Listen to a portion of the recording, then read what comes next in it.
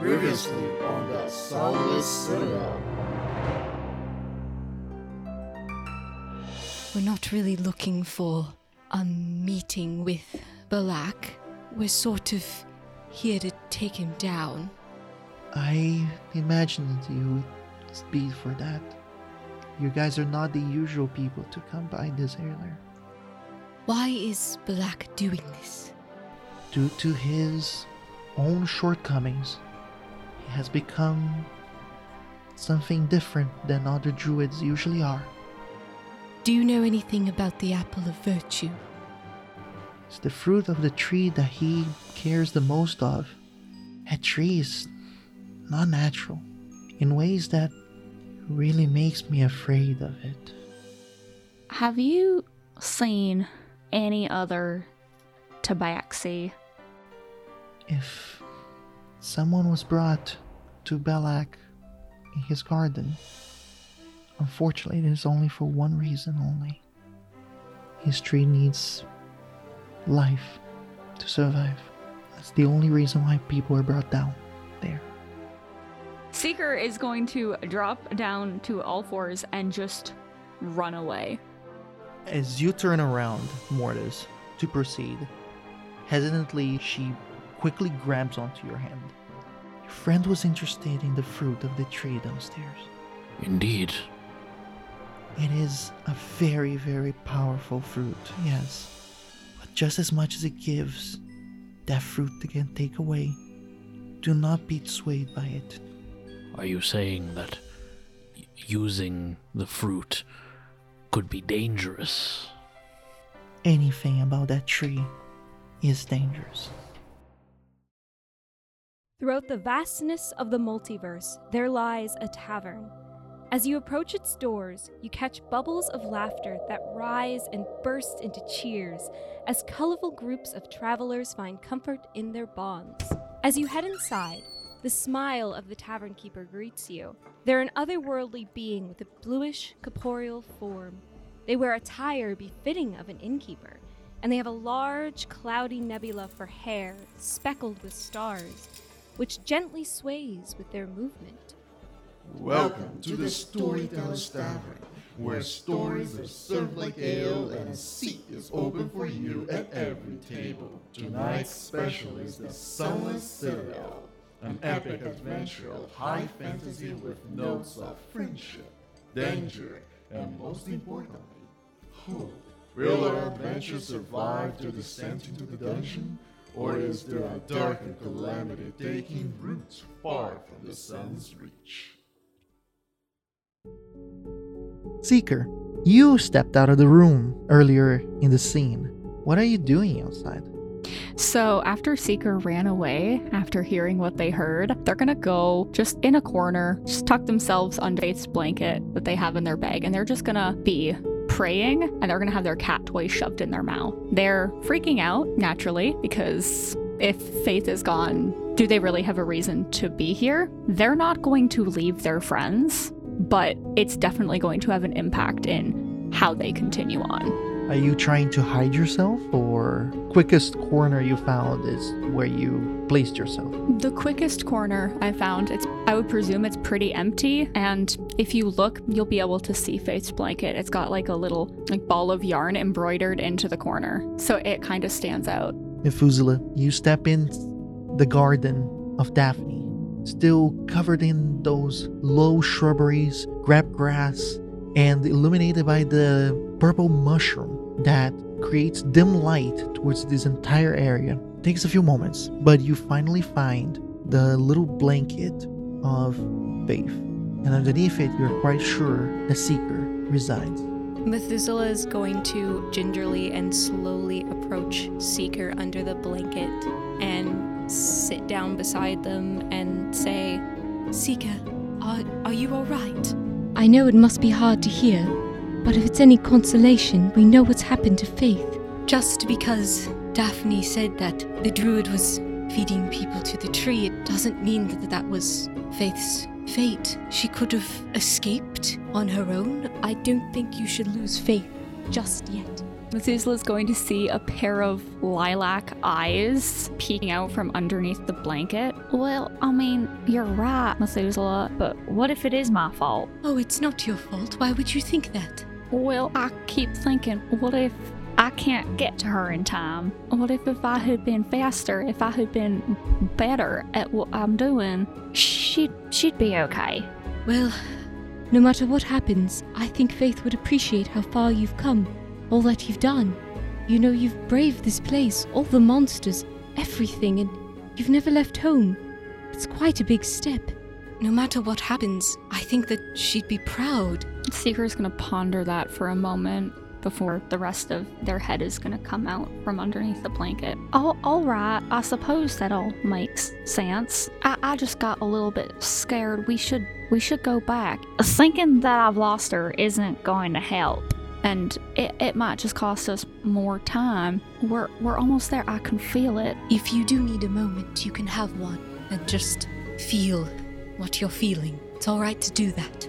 Thank you, Methuselah. I've never been through anything like this. I'm really blessed to have you guys here with me, and I know that y'all have been through a lot, but no one I'd rather guide me through grief if that's what it comes to.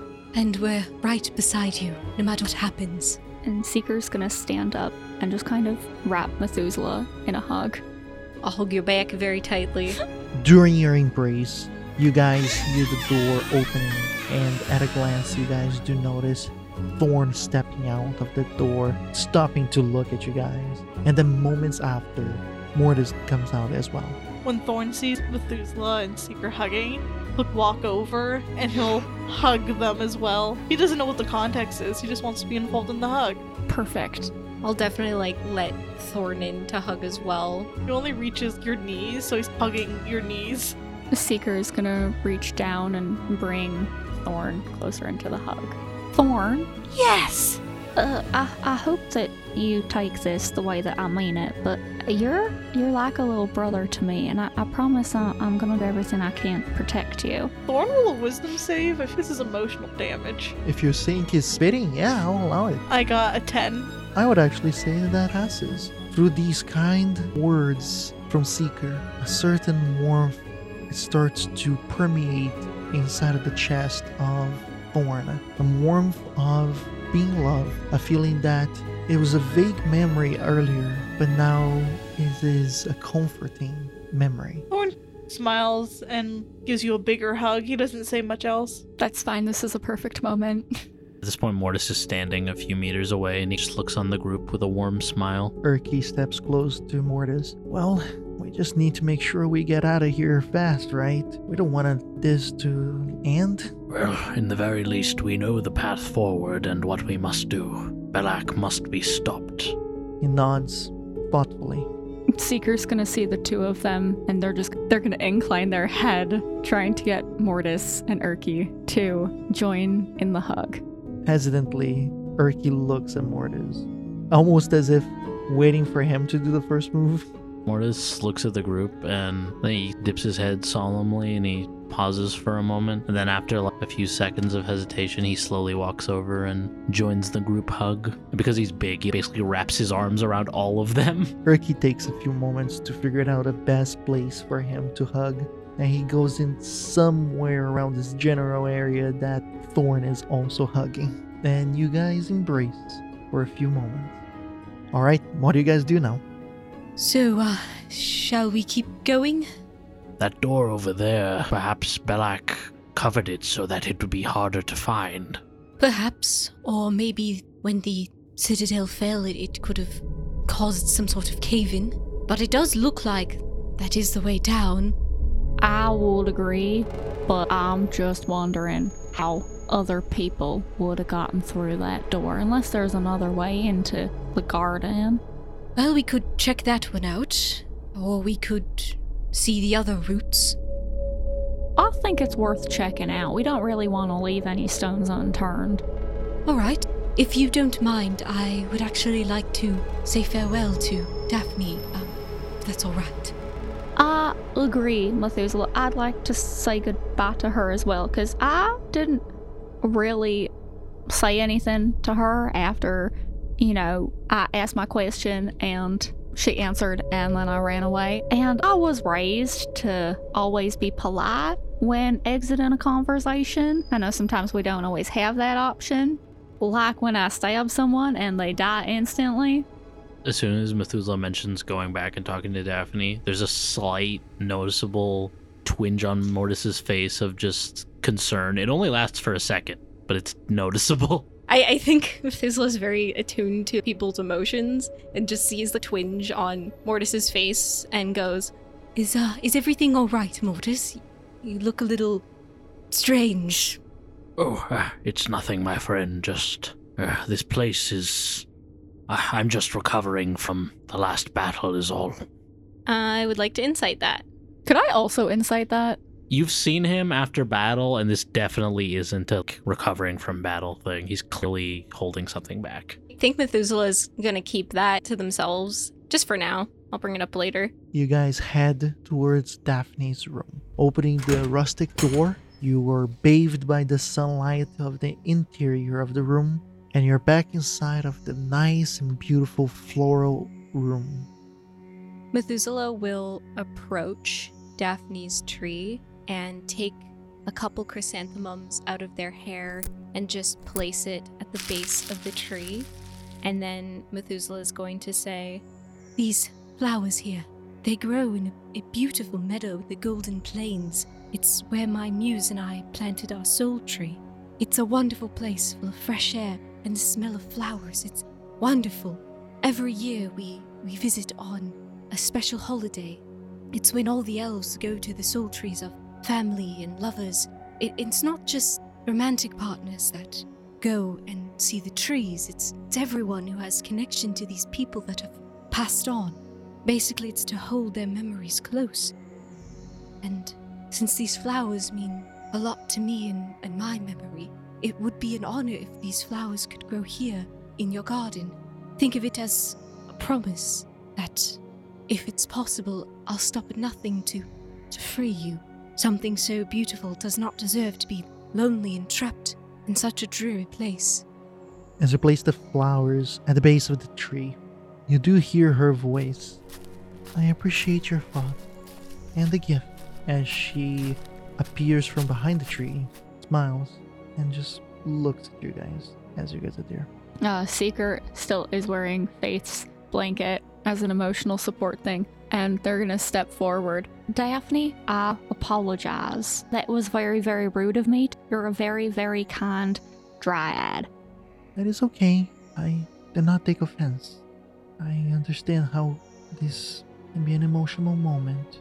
I have seen many emotional circumstances prior to coming here. Well, thank you kindly for all of your help. And like Methuselah said, we would like to get you out of here if we can. Maybe one day I will not mind, although I am fond of these plants too. So I would not like to really leave them unattended. I do not really care about leaving if it means that they will perish in the dark. But it would be nice to see the woods again. These plants are so beautiful and you have done an incredible job. And then Seeker is going to they're going to step back and allow for Mortis, and if Erky wants to say anything, then he can as well. Mortis steps forward. As I said before, Daphne, we will not forget your plight, and hopefully by defeating Belak, we may bring this garden some sense of peace and remove the corruption that he has wrought throughout this land. Thank you, Sir Knight. Do not get yourselves hurt. He is very, very different from what you guys might expect. We appreciate your words of warning. And then he bows his head respectfully. And I think that if anyone were to defeat this druid, Black, I think it would be us, because we're quite different as well, but in a good way. You might be correct on that. She glances at you guys one last time, and then nods as if to say goodbye, gingerly pushes her hand through the wood, and as if it was made of liquid, she just enters inside the wood. The tree remains stoic and powerful within this small little garden. I think at that exact moment, once we're alone, Mortis realizes that Thorn isn't with us, And he's like, all right, perhaps we should... Wait a minute, where did Thorn go? Methuselah will look around. I can kind of look down and then realize that Thorn isn't there. Oh no, did we leave Thorn alone again? Ordis has a moment of surprise and then it just slowly shifts into just exhaustion. We should get back. He probably wandered off when we were in the bigger room. Let's hope he didn't get into too much mischief. God's willing. Well, speaking as someone else who's very mischievous, I enjoy Thorn's mischief. And Seeker's gonna wave to the tree and then go back to look for Thorn. In the meantime, Thorn, what did you do while the group was saying their goodbyes to Daphne? So Thorn's gonna look towards the door that's half submerged in dirt, and I want to roll to see if this would be accessible at all. In regards to that, do an intelligence check. But this is a very easy one, so don't worry. I got a 6. That passes. Quickly looking at the doors, you start to notice that there is no makeshift openings, not anything that would indicate actually getting access into the room. Although, almost as an instinct more than an active search towards observing this door, you notice that there's no hinges showing on this side of the hall. So, which means this door actually opens inwards into their own room. You just need to push the door. I think seeing this, Thorn's gonna go over to the half-buried door and give it a big shove to try to open it. I must inform you that as you go and give the biggest shove you can, it is no different than trying to shove the wall. For the sheer size and weight of this door, it is impossible for a small, emaciated goblin to do anything about it. What about the other door? Is the other door massive in size? The other door is massive in size, yes, but there is an opening that allows you to enter and traverse to the other side, the one that Daphne came in from. Can Thorn put his ear to the door and see if he can hear anything from the other side? You place your ear to the door, and it's really difficult for you to hear anything. It is equivalent to placing your ear on the wall. Can I start digging really aggressively? You can, but before you decide to let your head depart from the wood of the door, you do notice a certain longing, almost as if like it was more comfortable to lean against the door than it was to just effortlessly step away from it. It is a split second, but you do feel, for that split second, more tired. Thorn has no impulse control, so yeah, he's gonna start digging as aggressively as he can to try to get more of the door out. And you start digging and digging and digging and digging and digging, but it's very, very small amount of effort and progress that is done. The rest of the team find Thorn aggressively digging in front of this door. Should we keep trying this door, or should we try the other ones, perhaps? Taking a quick look at the door, does it look like we'd feasibly be able to dig out if we all did it together? Or? I'm not gonna make you roll for this. Dig it out? No. But there might be a different way to open it. Do you think this is the path forward? I think it could be, but it might be a little bit easier to maybe check out the other rooms or paths first. Hey Mortis, Methuselah, I know you're trying your best, but you're not really helping over here, and we really need your help. Please? I just look at my mage hands, like, I'm like computing in my mind. I can really only lift like 10 pounds. I don't know how much help I will be. I am going to say that Erkin notices you in your little distress, and he goes, "Don't worry, Methuselah, you can just put your shoulder against the door and push it with your legs." Oh, I suppose. I mean, I was thinking more of the digging route that we were going with. Oh no, digging would be impossible. Let me see if I can try something. He's gonna walk past Seeker and Thorn up to the door, and he's gonna try to push it. It is a very difficult check, but you can do it. Athletics, please. That's a dirty 20.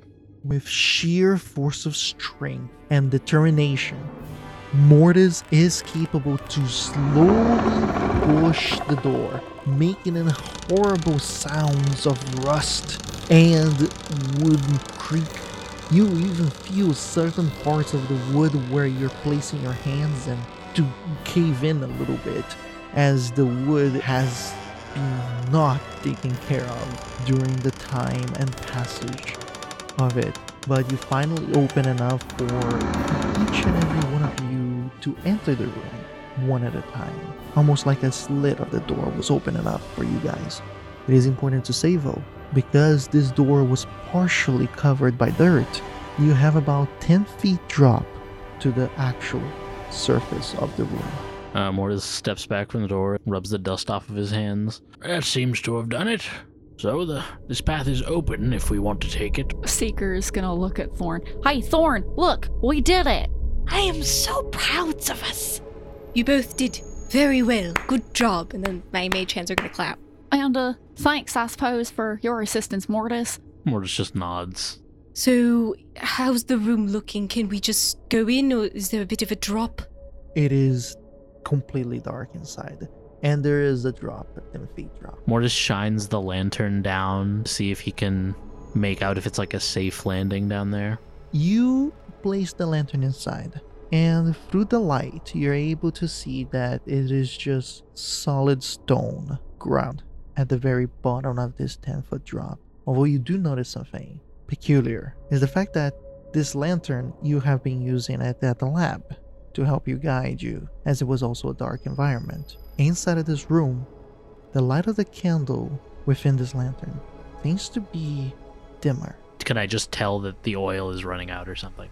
You pull out the lantern to back inside of the garden, and it shines normally. You place it inside, it seems dimmer. Like Mortis has a quizzical look on his face. It seems like there's mostly stone down there. It might be best if we use a rope so that none of us get injured on our way down. And I'm not sure what it is, but there's something strange going on with the light. It's almost as if it's being drained by some sort of effect. And then he turns to Methuselah.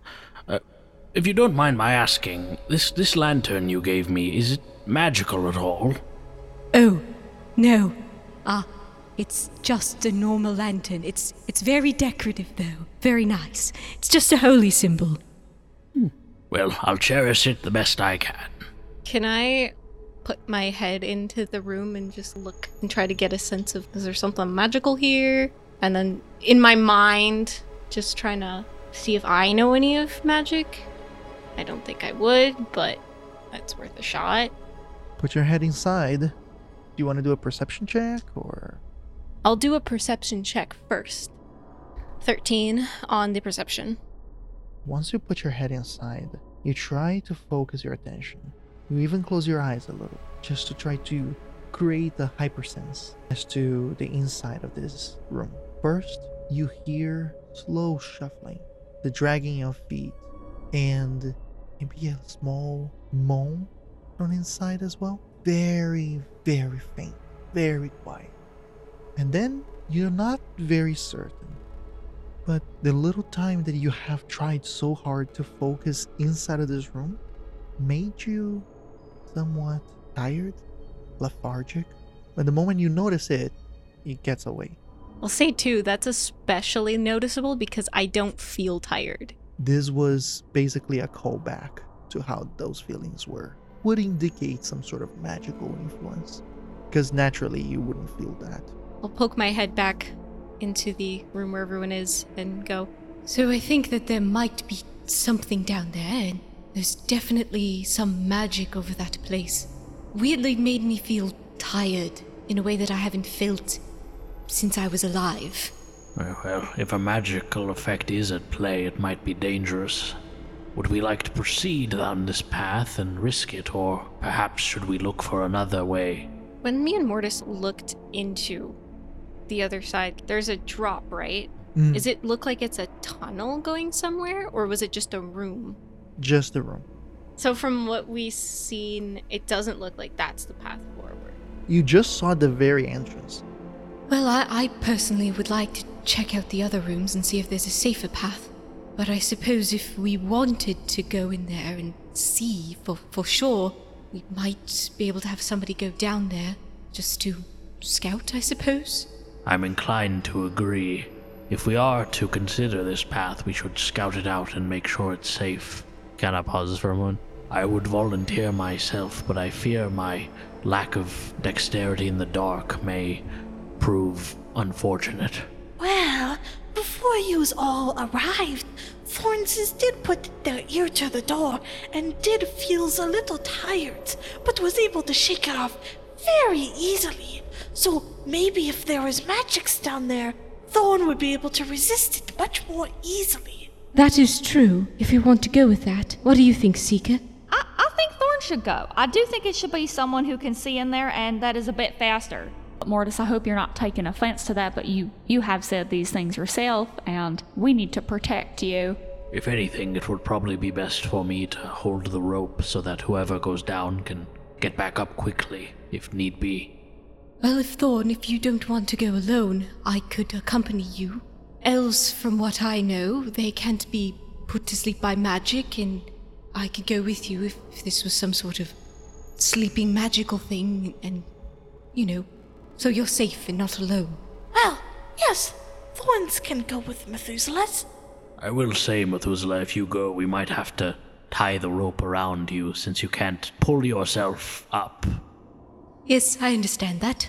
And I'll stick back here with Mortis so that we have almost an even number of people on this side as there are on the other side.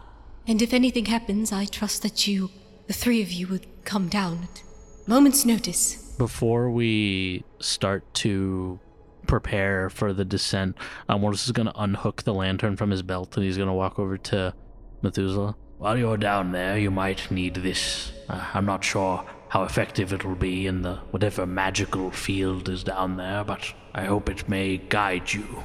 Thank you. I'll be sure to bring it back to you when we're done scouting. It is yours. I don't want to claim any ownership. Scratches the back of his head.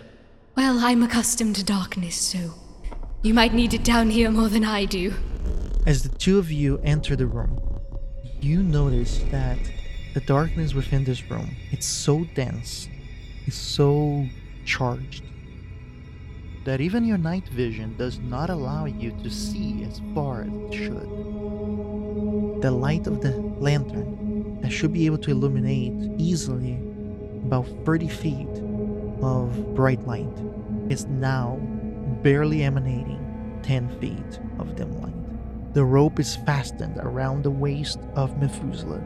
Thorn quickly climbs up to Methuselah's shoulder, and as if it was walking backwards, Methuselah starts to make the descent while Mortis holds on to the rope, assuring the safety of their friend. What do you guys do?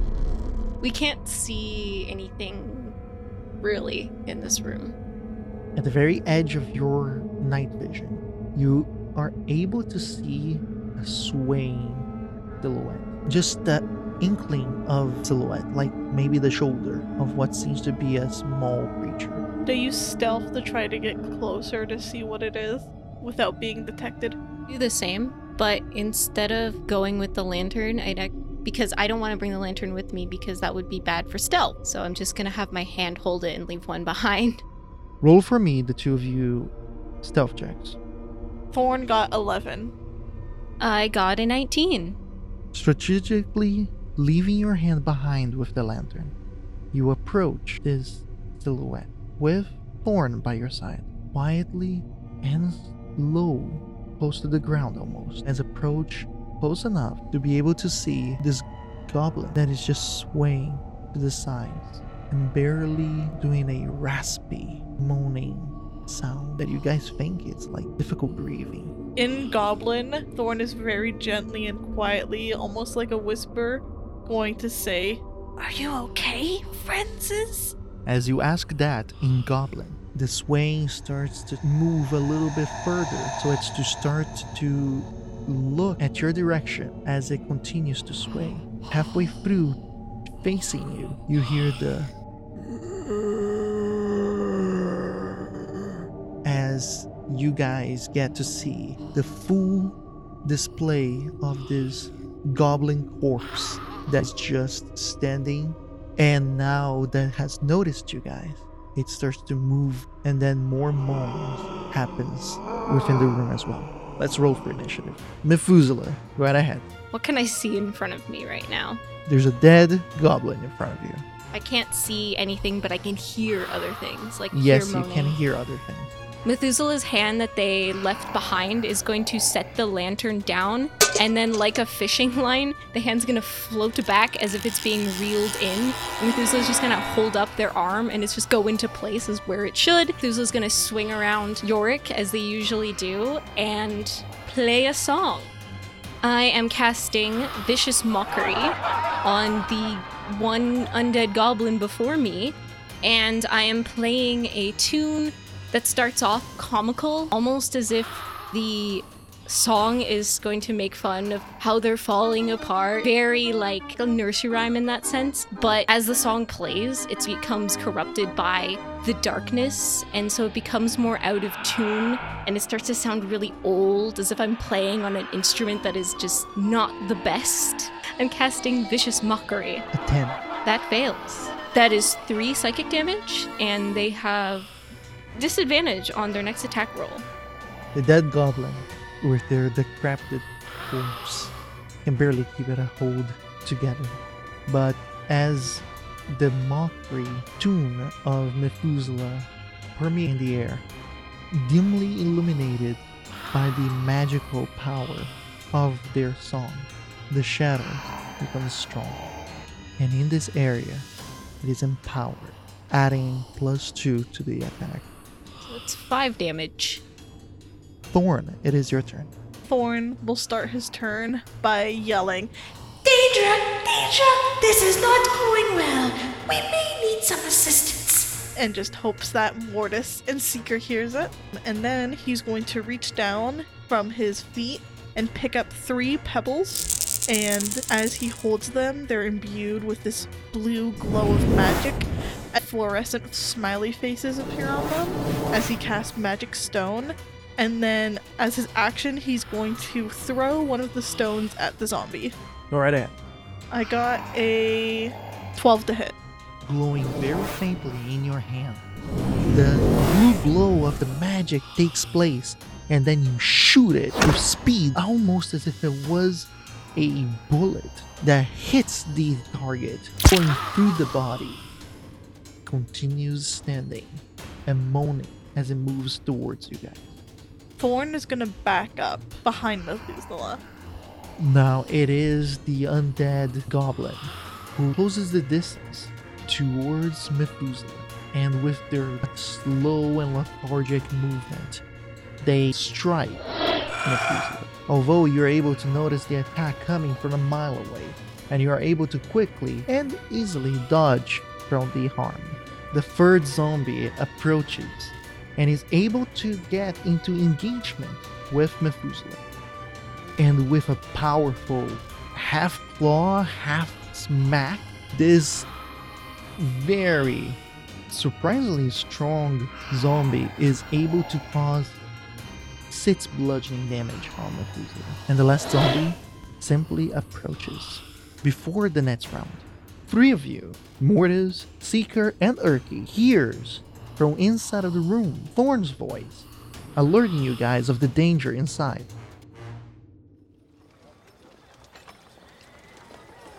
Well met, fellow traveler. You seem world-weary and in need of respite from this harsh world we live in. Fear not, I have just the thing for one such as you. An actual play D&D podcast titled Beholding Out for a Hero. This podcast releases bi-weekly on Wednesdays. Oh, but fear not, traveler. You can find this particular treat almost anywhere that podcasts are released. Here, allow me to tell you more about it. 'Tis the tale of 4 intrepid adventurers. Miki, Kitty with an IE, Gem, and Sergeant Patches. These misfits strive to solve mysteries set before them, although They certainly take their sweet time going about it. You do not believe me?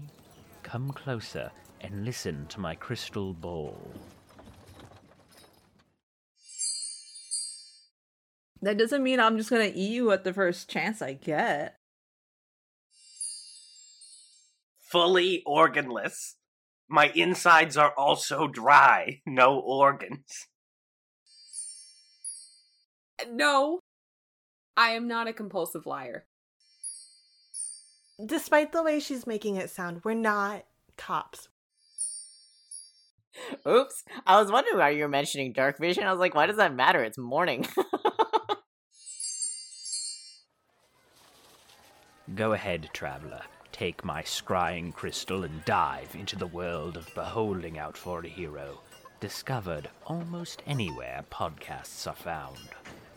You will not be disappointed.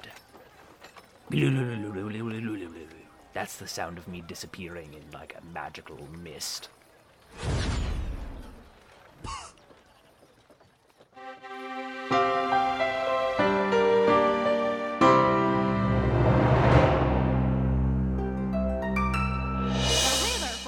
You've reached the end of this episode of the Sunless Citadel. Thank you so much for listening. Subscribe to us on whatever app you use to listen to podcasts, and be sure to catch the next installment of the Sunless Citadel every Thursday at 12 p.m. EST. If you like the show, please consider leaving a review. It's a small way to show your support that goes a long way. To connect with us, follow our social media accounts, and if you'd like to support us, well, you can head on over to our Patreon to join the conversation. We use sneak peeks of our next project and discover our fantastic bonus content. Our intro score was created by Patrick Horton from Off the Beaten Path Music. The Sunless Citadel can be found in Tales from the Yawning Portal by Wizards of the Coast.